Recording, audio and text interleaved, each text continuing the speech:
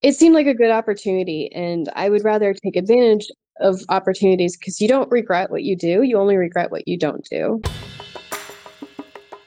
Hey, everybody, this is Jennifer Navarrete with the Walk Talk Challenge. I'm here with Amy Detweiler, who is, I would say, a very innovative Web3 woman. Amy, welcome to the Walk Talk Challenge. Hi, thank you very much for having me.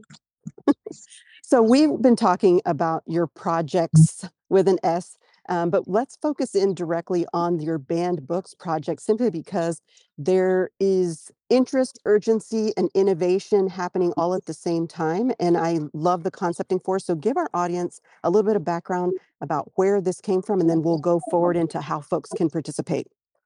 Yes, so the Banned Books Art Project is a virtual art gallery that every month will have a different theme based off of a featured banned book. So the first art gallery is going to be The Lion, the Witch, and the Wardrobe.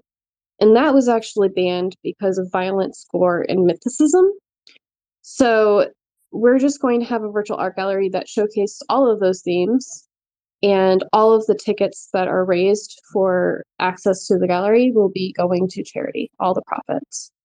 So this came about because I was getting really angry about all of the news about banned books in the news.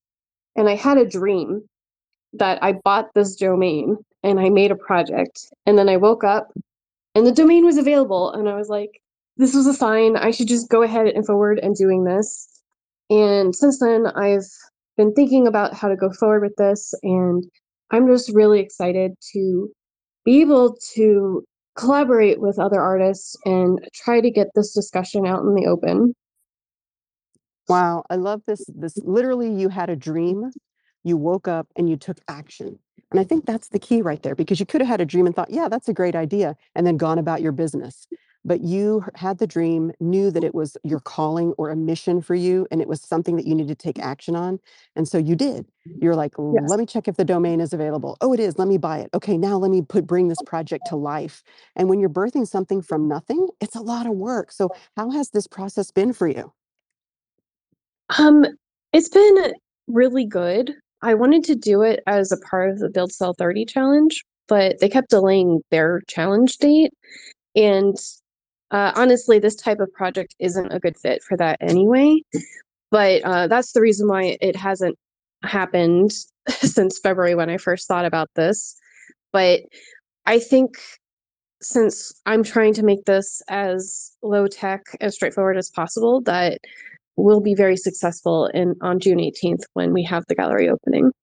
June 18th. Okay, so how can folks learn more about this? How can they become involved? How can they take part in this mission that you have? What are all the steps that they can do? Because if folks are hearing this, they're like, banned books art, what a great idea. How do I learn more? How do I become involved? How do I share what's going on? So I do have a Twitter account. It's Banned Books Art, and I also have a website. It's https www.bandbooks.art. And on that website, you can buy a ticket. I actually have it so that if you pay more, you get more perks. And if you pay less, it is the same, just in the reverse. And all of the profits will go to charity. And if there's also a contribution section where you can use the Google form to contribute the art. And I have a Discord that is listed in my profile on the Banned Books Art Twitter account.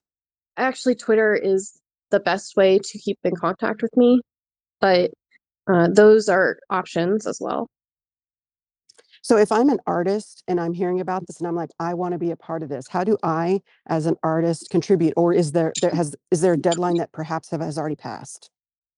Bandbooks.art/contribute. And there's a form that you can fill out basically with like the title and the description, the artwork itself, any type of your social links, promotion, anything you want me to include in the gallery, please put it in there. And the deadline is the end of May.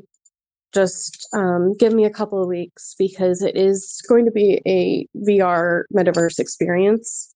And I'm going to be making a digital art book, just compiling it all down. That way, everyone that attends can have a copy of what happened. That's awesome. My goodness, that's amazing. I love the play on the URL of bandbooks.art. Very clever. And it works really, really well for what you're doing. Okay, Amy, well, last thoughts, last words, because I have to say, had a dream, you were frustrated, you had a dream, you took action. If someone else is sitting here frustrated about world events, things that are going on locally, things that are happening in their neck of the woods or on a global scale, what's your words of wisdom for somebody who feels frustrated but would rather turn that frustration into inspiration, into motivation to inspire others? I like to do some internal thinking and go, what can I do? Because it's very easy to say, like, I have no idea what I can do to help the situation. And I don't like just giving money to things. I would rather figure out what I can do locally.